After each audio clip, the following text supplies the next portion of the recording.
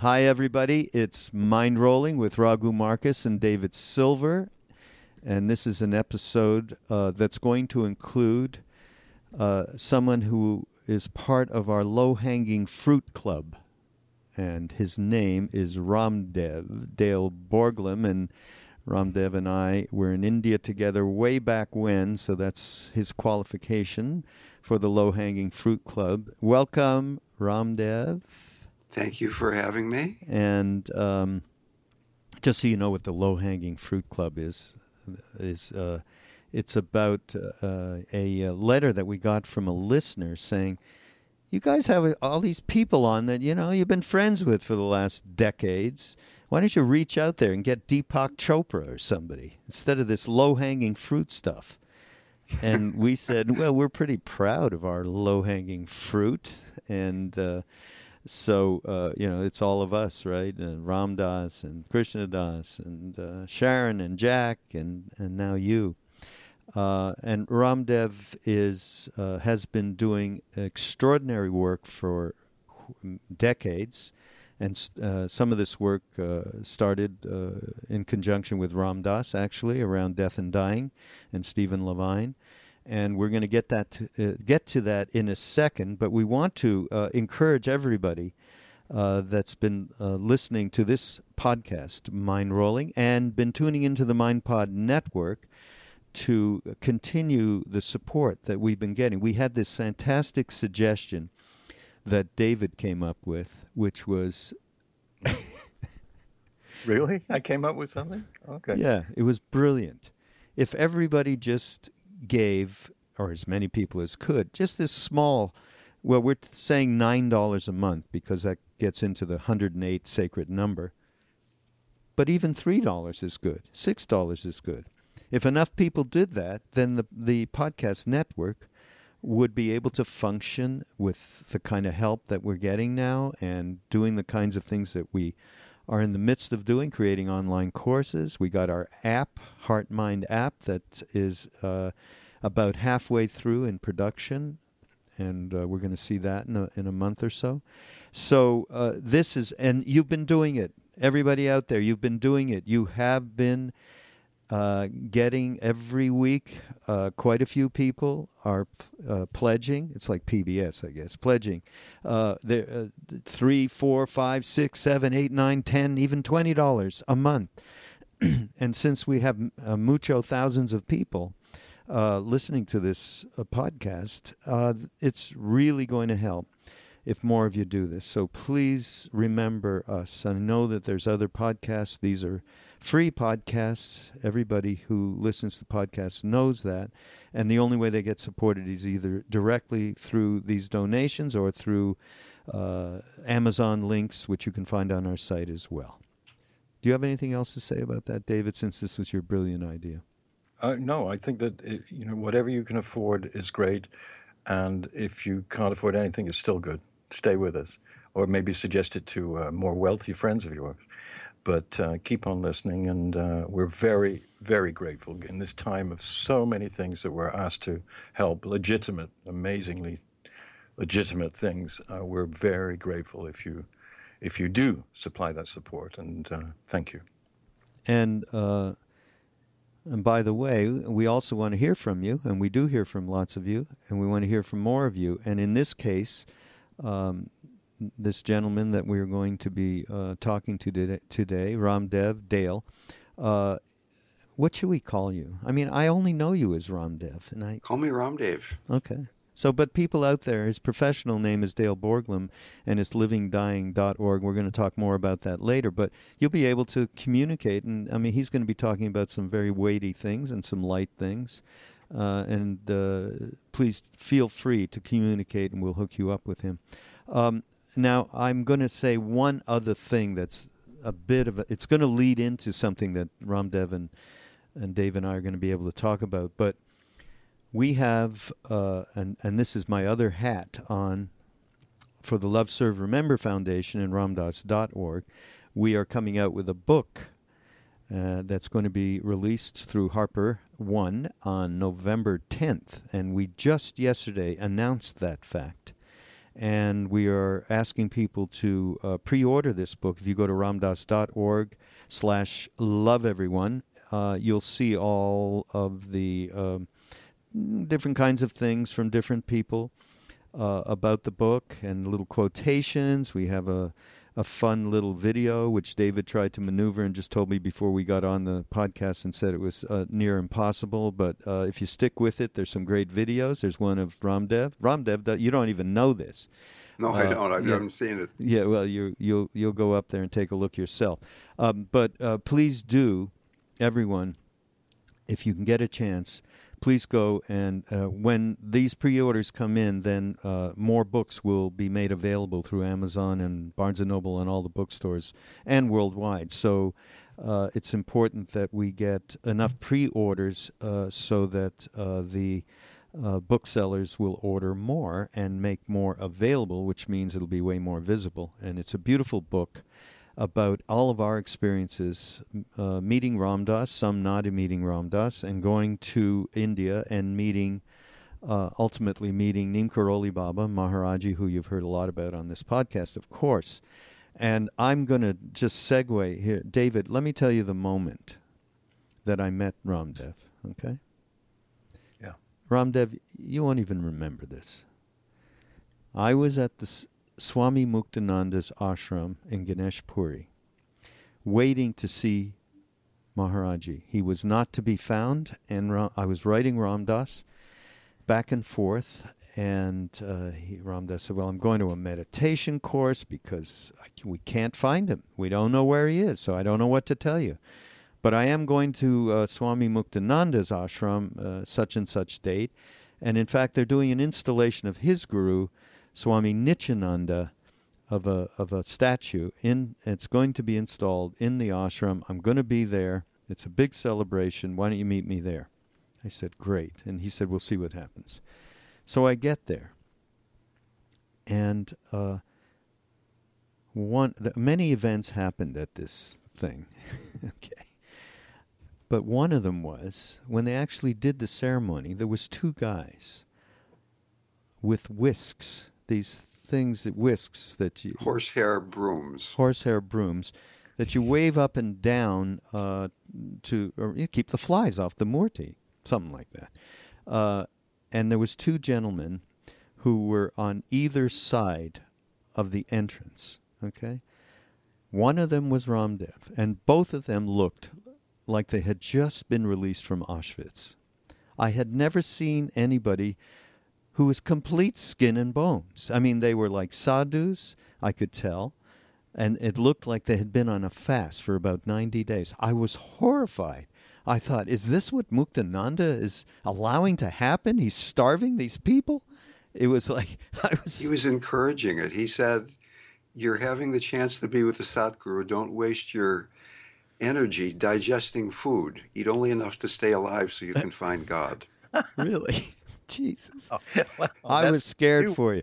Anyhow, segue. Ram Dass gives me a note to go see Maharaji, and I, not long after, Ramdev and this other gentleman named Vishu arrive at Kenchi, looking the same way, and within probably no more than 2 weeks after what Maharaji's philosophy was the opposite of what Muktananda said.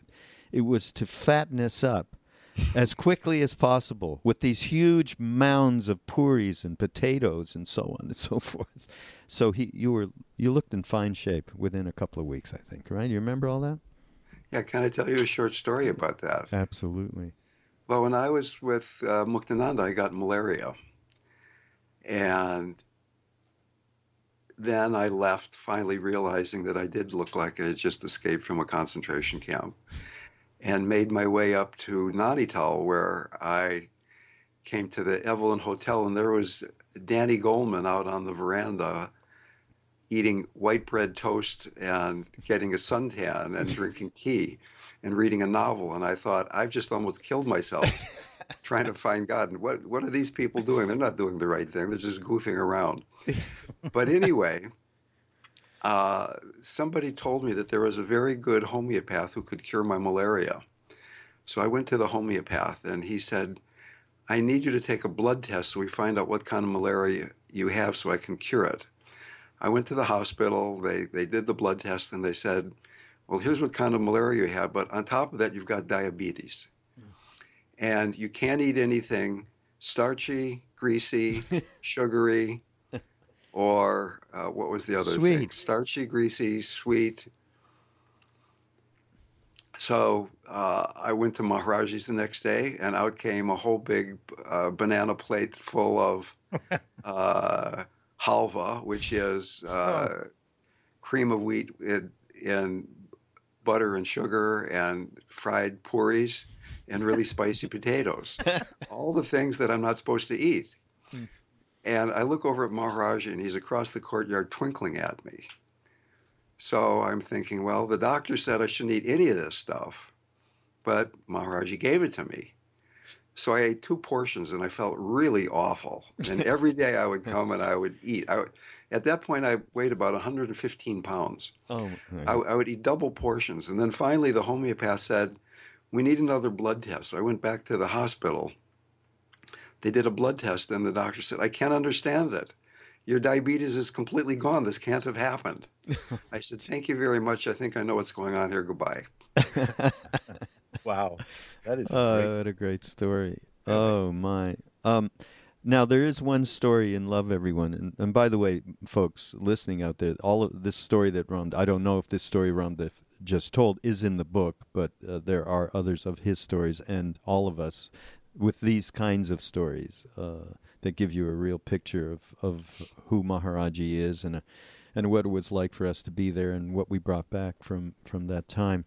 But there is one story that I'd love for you to tell that is in the book, I believe, and it's the story of you bringing a present to Maharaji, a picture.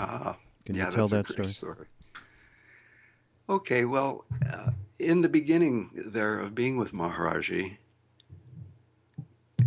at least me, and I think everybody was kind of uncertain who we are in relationship to this great being, and I felt a bit inadequate. So when I would bring him prasad, when I would bring him some sweets or some fruit or something, the attitude with which I would bring it would be, here I am, this poor unworthy being. Please accept this. I know I don't deserve it. I'm just a piece of crap, but I love you, and maybe you'll take it from me and accept it and shower some love on me. Growing up as a Lutheran, I mean, you say these things, I'm a poor sinner, I'm unworthy, and that was really inside of me. So I had just gotten a PhD in mathematics from Stanford. I don't know if you can imagine what that had done to my mind. So for 10 years, I was at Berkeley and then Stanford studying higher mathematics, and my mind was really, very tight. So I asked Maharaji, could I go study Buddhism with Goenka and Munindra? And he said, if you wish. He didn't really seem too enthused about it, but I figured I really needed to do something to this crazy mind of mine. So I did go to Bodh Gaya, and for 40 straight days I meditated and had some remarkable experiences. So much so that the world went into slow motion at times, that I could see the consciousness in leaves and things like that, and it was really incredible. So I figured, now I'm going to come back to Maharaji. Now I'll be able to really not only be there with the love, but my mind will be calm, and I'll really be able to accept what's going on in a whole new way. So I got back there, and there's a whole bunch of people who had come from these retreats. And when I came in the room with Maharaji, I could see what was going on. There he was. There was form and shape and movement, but I didn't feel anything. That juiciness, that people were laughing, people were crying with joy, and I was just in the back row being a Buddhist, and I was like kind of disappointed with all of this. In retrospect, it might have been a higher kind of love, like beyond emotion and empty quality of heart. But at the time, I felt like, wait, something's really missing here. So I came home at night and I prayed, please, Maharaji, open my heart, open my heart. And for 3 straight days, I would go to the darshan. All these people were there laughing and crying and touching his feet. And I was just feeling very empty and Buddhist-like in the back row. So finally I decided I've got to do something about this. And all this was happening in Allahabad Dada's house, where the Sangam is, where they have the Kumbh Mela every 12 years. Even though it wasn't the astrologically auspicious time to go to the Sangam, which is where the Ganga River, the Yamuna River, and another river, the Saraswati, on the astral plane all come together, this very auspicious place, I thought, I will go there and I will pray and immerse myself in the river and maybe something will happen. So I go to the Sangam, which is a huge floodplain. And because it's the wrong time of the year, there's nobody there. I mean, you can look miles in each direction and you could see maybe just a few people. So I'd taken this bicycle rickshaw way outside of town. I told the guy to stay there because if he left, I would have been stranded for God knows how long. I go into the river, I pray, and I come out, and it had happened. My heart was like wide open. My mind was clear. Everything was just like shining with consciousness. And I'm so excited now to get back to Maharaji. So I hop in the rickshaw. I said, Fort Church Lane, Dada's house, let's go. And we're going. And partway back, I realize I don't have any prasad, and we're not going to be going by any bazaar on the way. I don't have anything to give Maharaji. And just at that moment, I looked to the side, and there was a guy selling Indian calendar prints on the side of the road. He had them attached to this ancient wall. The wall was much more beautiful than the calendar prints.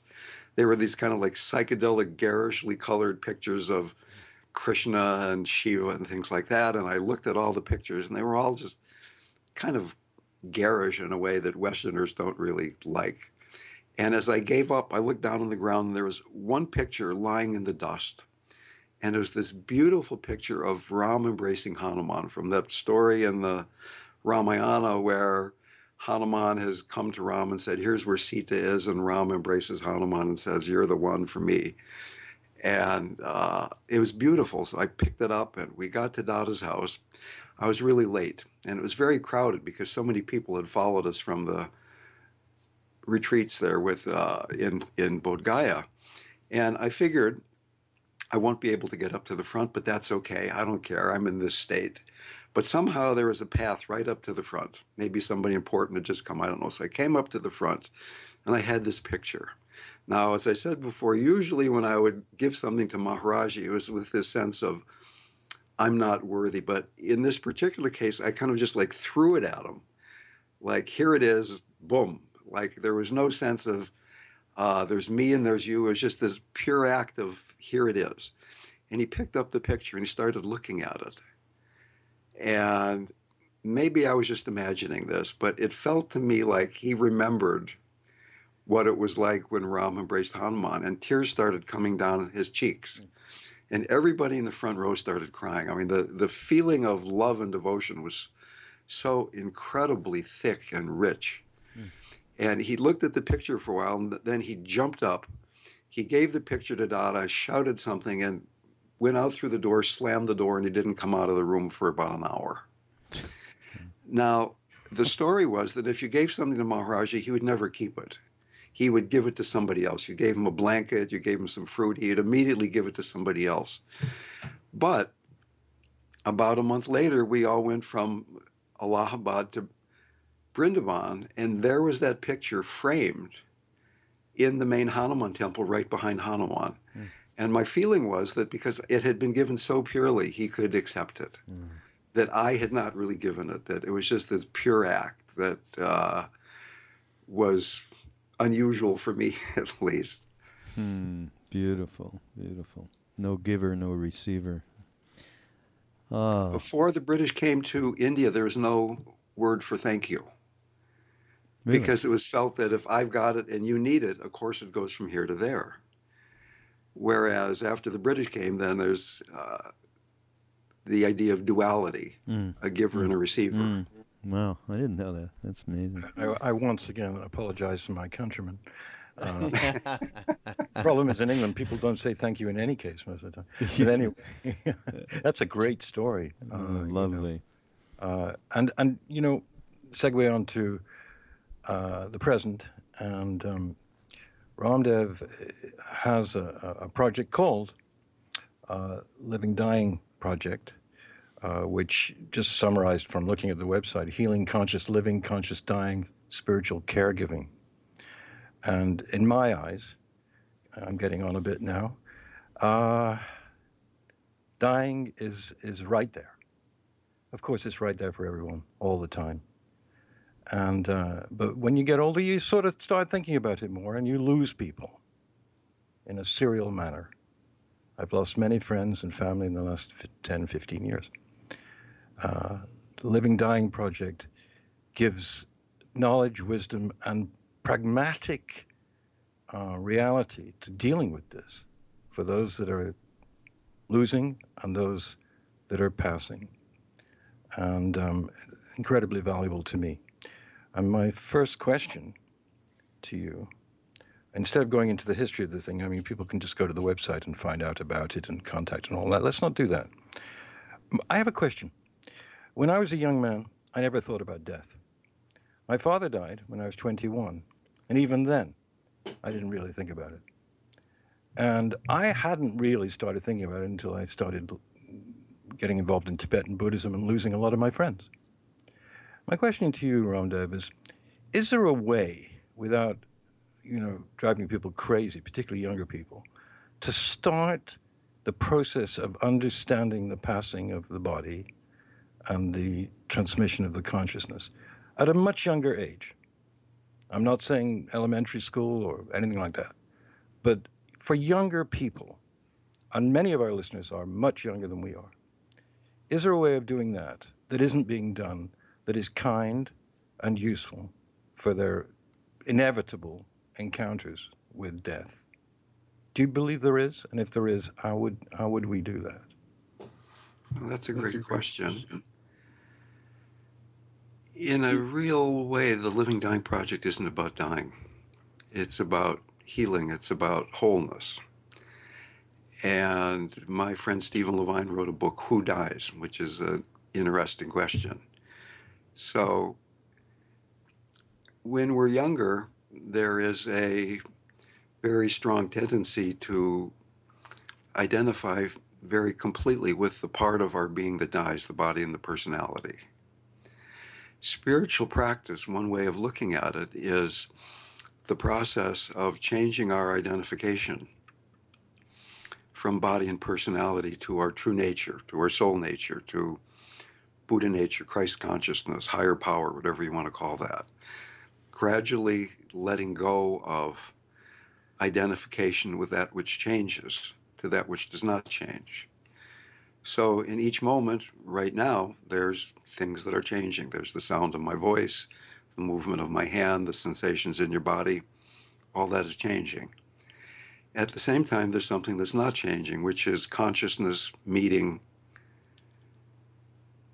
each arising experience. And as we begin to identify more with consciousness, which can be done in a devotional way, the way that Maharaji primarily taught, it can also be done in a more direct mind way, then dying takes on a very different kind of coloration, if you will, in our minds. It isn't something that is the end, but it is consciousness moving on and doing the next thing. Now, when one is younger, there is certainly, with all the vitality and sexuality and interest in the world, there is a very real direction toward, I love this world, I'm really involved in it.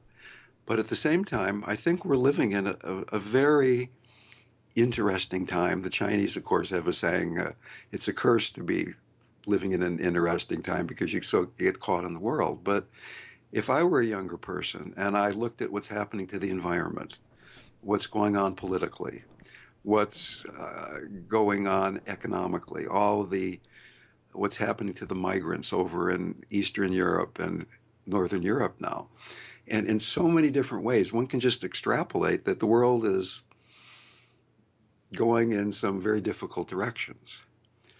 And if you really look at this, in fact, I know people come to my workshops and they are so distraught about what's happening to the environment that some people say, I can't almost bear it.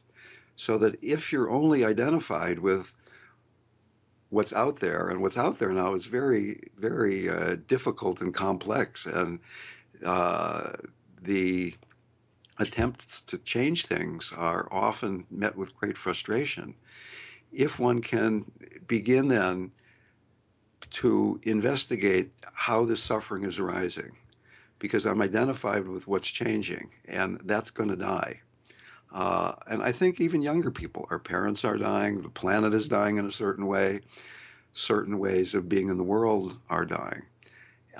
Is it possible then to take that as the inspiration, not to close the heart, but to open it more deeply? And as we open it more deeply, what we find is that which does not die, the love which does not die, the consciousness which does not die. At the same time, I would guess, I mean, when I was in my 20s and 30s, before I got to India, and even after I got back, I was kind of a wild man, and I was like really in the world, trying to shake it up. And I think that's the job of young people. But at the same time, I've got a 13-year-old son, believe it or not, and to me, the hope of the world is the young people.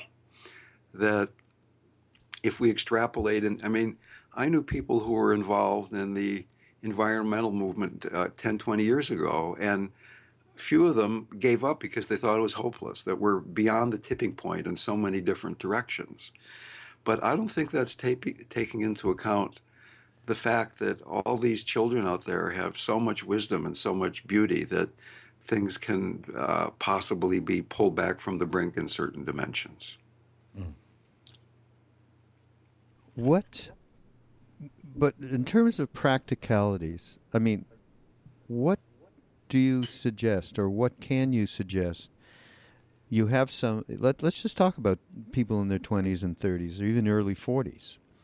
And that vibrancy and zest for life, and the hormones are still operating, they're still operating for us, even at this age. Maybe not quite the same, but I know that they're still pretty intense. So with all of that said, what are some of even baby steps that one can do in their 20s who look at this and see what you just said?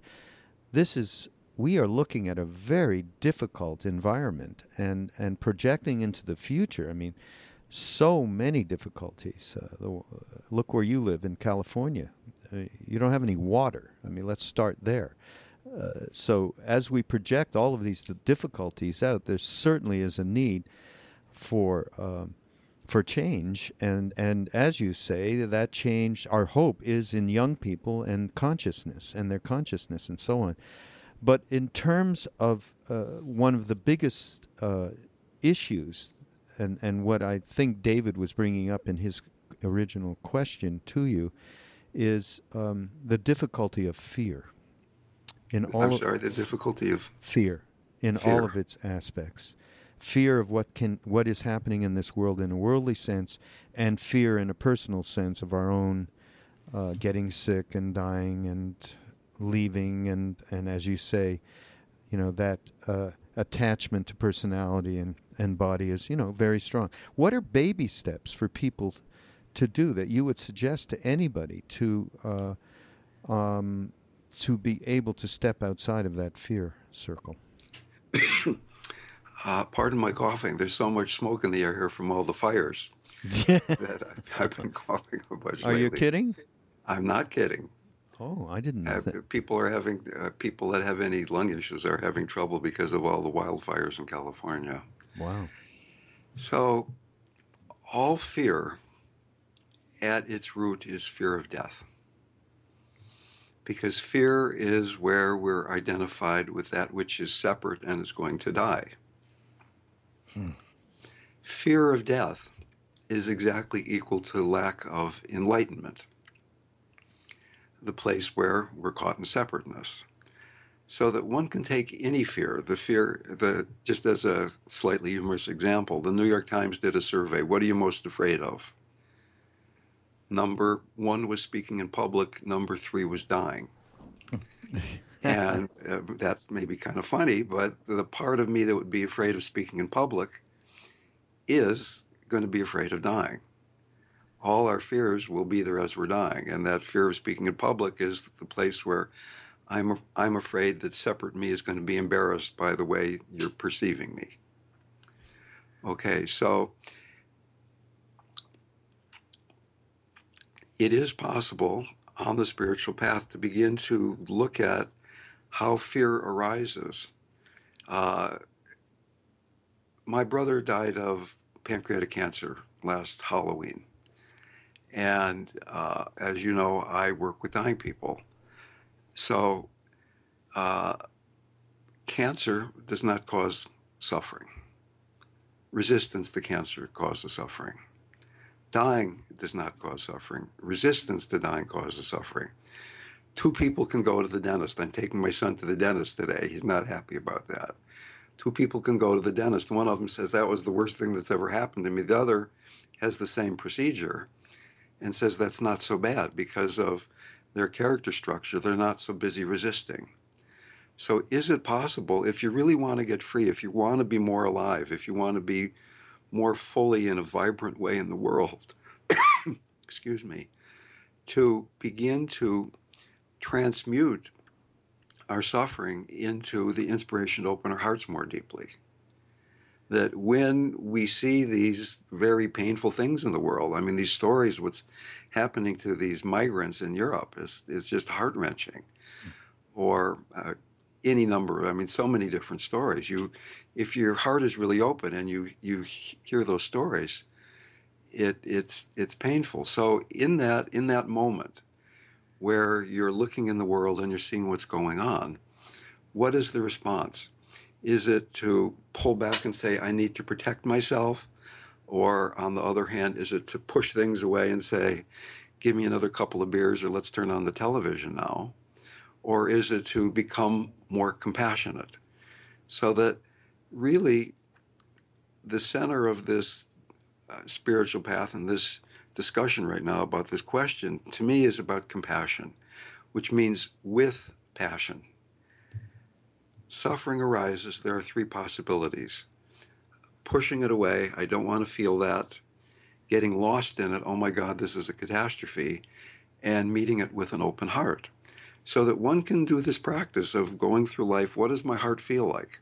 Right now, is my heart open and connected to the two of you guys, or am I concerned about, do they like me? Am I clever enough today? Or, what's going on? And just being on that edge, surfing that edge of, again and again, bringing my heart to an openness with my circumstance. And what I found in my own personal practice, and that maybe that's a bit biased because of all this mathematical training, is that I tend to have my energy go up in my head when anything difficult arises. And these Eastern practices that we learned in India and that so many people are interested in and are practicing are based on the assumption that you're grounded and centered, you're unneurotic, and you love your mommy and daddy.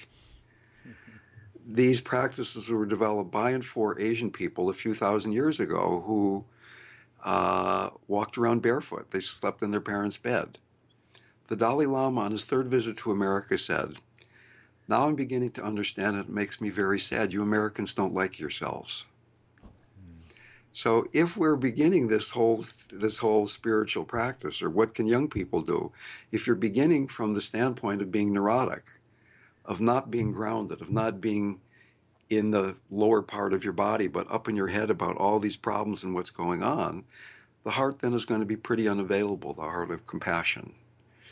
So I really encourage people to work with being grounded and centered. There are meditations on my website about doing that.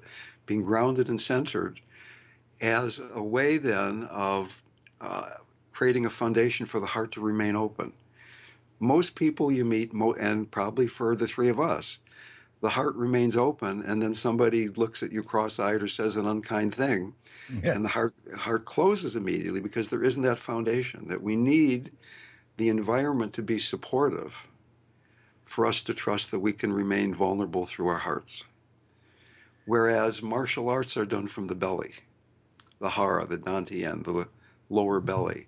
And if you have that autonomous, independent centeredness, then the heart can remain open. It doesn't depend on the environment being supportive. You can go into environmental work or political work or whatever kind of work you choose to do. And that can be your spiritual practice because you have this foundation. Wow. That's, we've been doing this podcast for 3 years, and we've done 127 of them, I think. And that is, and I don't want to sound too obsequious. Go ahead. That is just an amazing answer. And, really, Roger, wouldn't you agree? I mean, so much there to help, rather than just being clever, as you said. This is helpful. As a matter of fact, I wanted to read, if you don't mind, Ramdev, the mission statement. I've never read a mission statement that was as poetic and as helpful as the one for your project. I just want to read it. Imagine facing death without fear. Imagine using a life-threatening illness as an opportunity for spiritual awakening. Imagine approaching the unknown with an open heart. We often resist change as a natural part of life. Strength and healing can be found in life's most difficult situations. The Living Dying Project offers compassionate support in the spirit of mutual exploration to those facing life-threatening illness. One of the reasons I read that out was because I did the film with Timothy Leary in his last few months of life. And I remember the last thing he said to me, because we were constantly in a dialogue about death, because his whole thing was, my first taboo was drugs to deal with, my second was sex, my third and last is death. And my final question to Tim was, okay, could you just give us a sentence that could make this a bit less dark and a lot more sort of enjoyable? And that's typical of a question that Tim Leary would relish. And he said to me, yeah, aren't you excited about exploring something that's so unknown? Everything else we know about, even the Himalayas, even this, that, the other, we know nothing. I'm so excited. That's what he said. And your word exploration in the mission statement reminded me of that it was the first time anybody had ever said something to me personally, which was not just positive or some kind of bromide about death, but it was actually saying, I welcome it. I want to see what it's about, even if I'm not me. And that really struck me. And I wonder, in your work with the living and the dying, is that perspective in any way useful? The most beautiful Americans, with very few exceptions, that I've ever met are people who are almost dead. Because they are letting go of all this identification with personality and the stuff I've got and how much money and all those kinds of things. And with the proper kind of support, with the proper kind of background, people can approach death in a wide open way. I don't do this work because I'm Mother Teresa in drag. I do it because it is such a privilege to be around somebody who is embarking on this potentially at least exciting journey. And certainly there are people that are still very afraid of death. They're pushing it away at all costs. But to me, the work isn't really about dying. It's about transformation of consciousness. And my very firm belief from personal experience is that the best spiritual practice for this unusual time in the 21st century is some combination of working with the dying, having some intimate relationship with death, and an inner contemplative practice. Trungpa Rinpoche said that until you have an intimate relationship with death, your spiritual practice will have the quality of you being a dilettante. Mm-hmm. So you can meditate till your knees fall off and there are calluses on your butt. But if you don't really know that you could die at any minute, it's possible that you're just doing this as some self-improvement exercise, which is a big problem because there's no self to improve. Right? Right.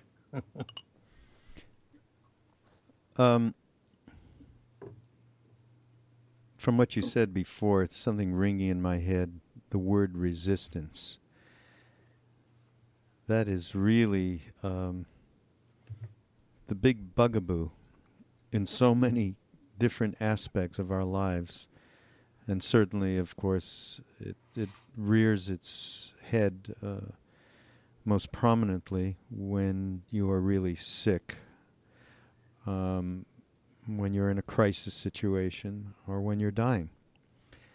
Resistance. And so the other word that comes in then is surrender. But I want you to talk about surrender related to resistance in its multifaceted way, not just from the, shall we say, bhakti yoga concept, which I think in the West gets misinterpreted a lot.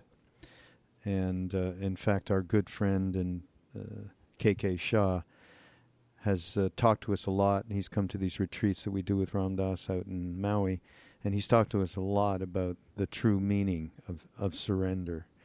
And but from the point of view, from the work that you do and so on, can you talk a little bit about that importance and its connection to sort of an antidote to resistance? Well, yeah, there are. When I lead these groups that I lead, and I talk about this healing paradigm, we can heal through the channel of the heart, the channel of the mind, the channel of the body. You were mentioning the channel of the heart of surrender, and I do. I even have a hard time talking about Maharaji sometimes because people take the idea of the guru in a very superficial, external way. They feel jealous, or they feel it's gauche, or whatever it is. That, I mean, I remember there was a story where Maharaji kicked us all out and of the temple in Vrindavan, and somebody, I won't mention who it is, decided that she knew better and was going to climb over the wall to get in, and Maharaji saw her coming over the wall, and he turned to somebody and said, "They don't understand. They think I'm just this body." So that the surrender, whether it's a devotional surrender or a more Buddhist kind of surrender, is really to the same thing. It's to this quality of presence or aliveness that is in any moment. And Buddhism is based on this notion of the Four Noble Truths that life is suffering, and suffering comes because of resistance. Let go of resistance, no more suffering, and there's the Eightfold Path. That's the way to go beyond resistance. But so many people kind of interpret Buddhism as pessimistic because life is suffering. But it really is an incredibly optimistic notion, because the notion is that we don't have to fix or change or manipulate reality, but by just becoming aware of our resistance and surrendering then into the moment, what is revealed is our nature as wholeness.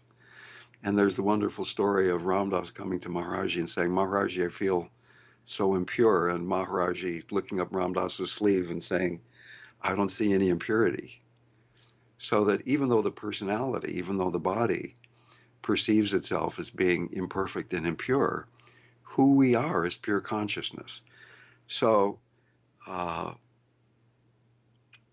when we're embodied, when we're not dead, or when we're not even approaching death in an obvious way, let's just look at a metaphor that somebody has lost something in the dark. You've dropped something on the ground, you can't find it, so you pick up a flashlight and you're looking around to try to find it. Now, usually we identify with, I'm the guy holding the flashlight. And sometimes we identify with what the flashlight is shining on, like anger. I'm angry. You identify with the object of awareness. But in fact, according to non-duality, Ramana Maharshi, Ramakrishna, Adyashanti, Eckhart Tolle, what we are is the light of the flashlight. So that the proper relationship with resistance will show us that we are the light of the flashlight. We're not this person who thinks that we are so solid and caught in resistance. I remember Roger Ebert, the film critic, was being asked about how cancer had affected his life. He had a very difficult cancer. It ate away part of his face. He eventually died of it. And he said that as I am typing the sentence, I don't know whether I will be alive when I type the period at the end of the sentence. So in Buddhism, there are these things called the four mind-turning truths that turn our mind toward working with resistance, towards freedom. And the first one is you're going to die, but you don't know when. Now, what could be more obvious intellectually? We all know that, but if you really, really knew that not just it might be tomorrow, but it might be this next moment, then how would it affect the way that the three of us and all the listeners were reacting to this moment? If you didn't know that you'd had how many more breaths left, what's there to resist? I mean, it's just now is the time to be alive. And in fact, the second of these truths is life is precious. This moment is precious. This moment is the only one in which we can awaken. Yeah. You know, last week on 60 Minutes, Anderson Cooper did a 20-minute section on mindfulness. Really? And I watched it, and it was excellent.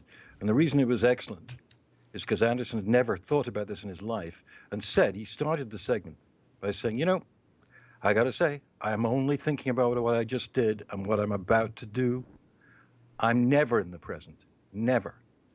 And so John Cabot, who's a friend of Raghu's, I guess. No. I thought John Cabot's? No. Okay. We've talked about him, but no. Anyway, he led him through a 3-day meditation, and they filmed him. And Anderson Cooper was incredibly agitated and had a very hard time. But at the end of it, he felt a tremendous peace and felt that he'd been changed. This is Anderson fucking Cooper on 60 Minutes. This is not, in Shambhala Sun magazine. This is seen by 12 million people. Is there any downside, Ramdev, to the popularization of mindfulness?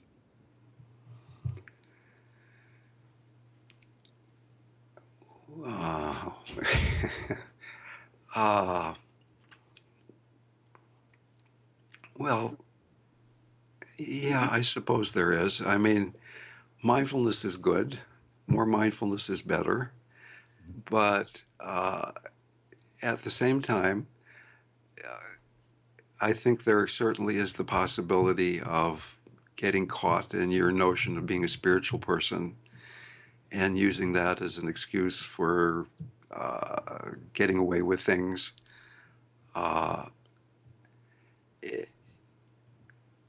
It's a really tricky question. I mean, certainly being aware of what you're doing is all for the good.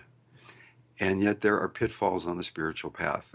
I don't know if we really need to go into that, but almost any spiritual group you can look at, there are some people who have fallen by the wayside. There are people that are caught in certain ways. So there's no downside to mindfulness itself. But the problem is that the personality structure, as it's directing your spiritual practice, identifies certain parts of yourself as not open to mindfulness. Mm. For instance, there's something called the superego, which is the judge, the inner critic, that we introjected when we were very, very young. We were powerless, and the big people were saying, don't do this, and you try to pay attention.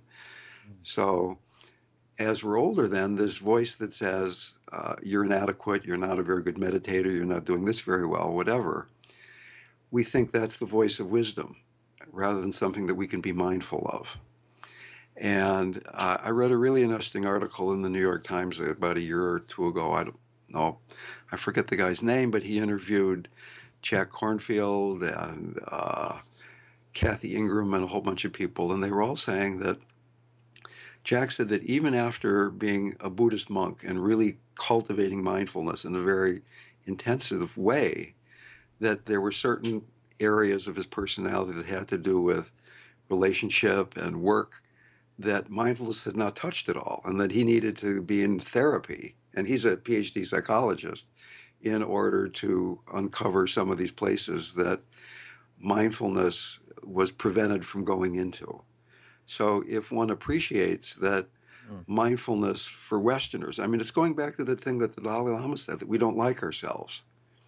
So if you really like yourself, if you're grounded and centered and unneurotic, mindfulness is really all you need. But if you have this really neurotic personality structure and you say, let's just be mindful of what's going on, and you start changing the identification from the personality structure to true nature, it's going to be very messy, and there's going to be all kinds of roadblocks and detours along the way. Yeah, and I think it goes back to the aspect of developing open heart, which you talked about before. I think is extraordinarily important. And I think, there's a way in which Buddhism, especially Tibetan Buddhism, is so crystalline clear. The roadmap they have of consciousness is, to me, it's unbeatable. I mean, it's just incredible. And I think, though, that people in the West can easily get lost in that crystalline clarity and forget the heart place. And that's why we're putting together a heart-mind app, so you won't forget it, everybody out there. I want to bring one other thing up. We're getting close to the end here of our time. It's about the edge of awakening and love and death. And I'll just tell you my own little experience, which I've mentioned before on this podcast and previous podcasts. When my father was dying, and I was sitting with him, and there was a moment when I was sitting with him with another good friend of ours, actually, Dworka Bonner, and we were just meditating and got into an extraordinarily deep place in that moment with my father. I mean, he was not unconscious. He was conscious. He wasn't, at that point, he wasn't talking anymore. And then it occurred to me after that moment that I had the same, I had, of course, was working on Ram Dass stuff for the foundation, and he mentioned this concept of the edge of awakening. That when you're with dying people, you're on the edge of awakening. And I had that experience in that moment. And then I remember, somehow, my mind just took me back to when I first met Maharaji Neem Karoli Baba. I had that same experience, that vast spaciousness, timelessness, and just complete open-heartedness. And no resistance, no nothing. And I thought, wow, imagine that experience when I was 24 or 5 years old with Maharaji and full of life, but that experience, that edge of awakening, and then transfer that to being with my father. This is just a few years ago, and having that exact same experience. It was actually mind-blowing to me. And I know you've done stuff around love and death before, and some of it with Ram Dass. Can you talk a little bit about that experience where it's easy to say love and death? Isn't that a wonderful concept where, but let's talk about its reality when you actually allow yourself to open up with another person in that situation, or in a situation as I described with Maharaji? Well, in Buddhism, the nature of the heart is that the heart is truly empty. And even that story I told before about going to Dada's house and not being able to feel Maharaji because I didn't feel all emotional, that might have even been a deeper love than I knew it was at the time. So Kala Rinpoche has this wonderful, wonderful quote where he says, "We live in illusion and the appearance of things. There is a reality. We are that reality. Seeing this, we know that we are nothing. And being nothing, we are everything. That is all." So this quality of being nothing appears when we're dying, when we contact the guru. Usually we're lost in not that we're nothing, but we're something, that we're here in the world, we're identified with that which changes. In Buddhism, they say that there are three qualities of the open heart. One is that it's connected, one is that it's warm, and the last that it's spacious. And spacious or empty really means that it's not filled with notions of I, me, and mine. So that when you were with Maharaji, there was so much love that there wasn't Raghu loving Maharaji, there was just love. When you were there meditating at your father's bedside, at his approaching deathbed, if you will, it wasn't even so much father and son. It was just, that place. And unfortunately for most of us, it takes something as shocking as being with Maharaji or having your father die to reach that depth of heart. But what I'm saying is that the fact that you have experienced that, and I would guess that almost everybody listening to this podcast has experienced that place. Do we need to have an external stimulus to bring us back there? You can go to that place where you were when you were with Maharaji or when you were at your father's bedside. We can all do that right now. And if we know that we might die soon, we're much more likely to say, okay, what else is there to do? I mean, that's the place I want to be. What's more important than living in that place? What's more important than realizing that being nothing, we are truly everything? And that it's not my consciousness, it's the consciousness. There's one consciousness. It's not David and Raghu and Ramdev have three separate consciousness. It's the same consciousness. It's not just that we're connected, we're one. And in those moments of deep meditation or deep love or being in some very intimate relationship with death, that truth is revealed. I like being around dying people because I figure if I do that enough, this stubborn quality to me that keeps being so attached to the other stuff will begin to be worn away the way water wears away a hard rock over time. Yes. A lot of time. Yes.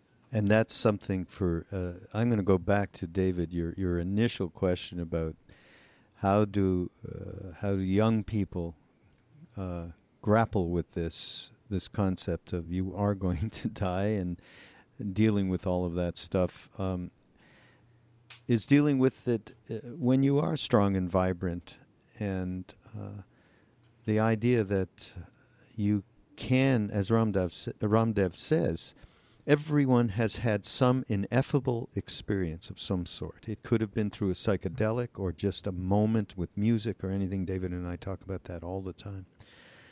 And with that ineffable moment, you have a base from which to trust that you can expand that. And it does take a little bit of practice.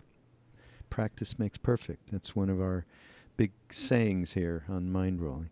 And what you're talking about, Ramdev, is so eminently applicable to everybody, no matter what age, as soon as one realizes in any way that the depth of how we are connected at the heart with each other and our true natures, that we have no choice but to just do it, to just do any kind of practice that's going to expand that place. So I think it's terrific advice. And by the way, everyone go to livingdying.org. Correct, Ramdev? Livingdying.org. That's it, livingdying.org. We tried to make that go-to website for people who want to find information about consciously and compassionately approaching suffering and dying and grieving. And there's tons of resources there, from books to meditations Ramdev does, workshops and so on that you can participate in, online stuff. So livingdying.org, take advantage of it. And Could I say one last thing? absolutely. I also do online workshops that are mentioned on the homepage, where there's a pre-recorded part, but then there's online streaming interactive stuff. Great. That happen. In fact, there's one happening in a couple weeks. Okay. And they're free, I noticed. Some of them are, at any rate. Some are, not this particular one. Okay. Oh, sorry But about that. some free.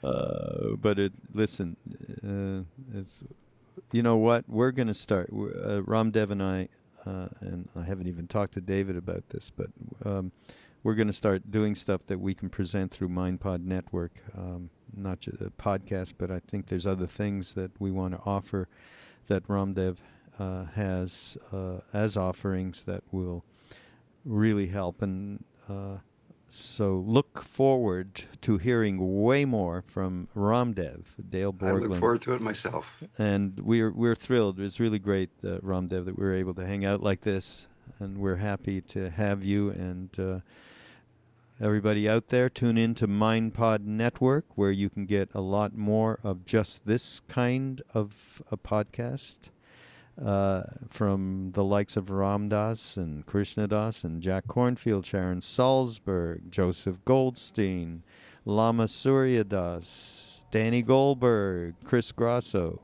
We've got quite a crew here. And we shall see you next week. Thank you, Ramdev. Great Thank to you see so you. much. Yeah, that was great.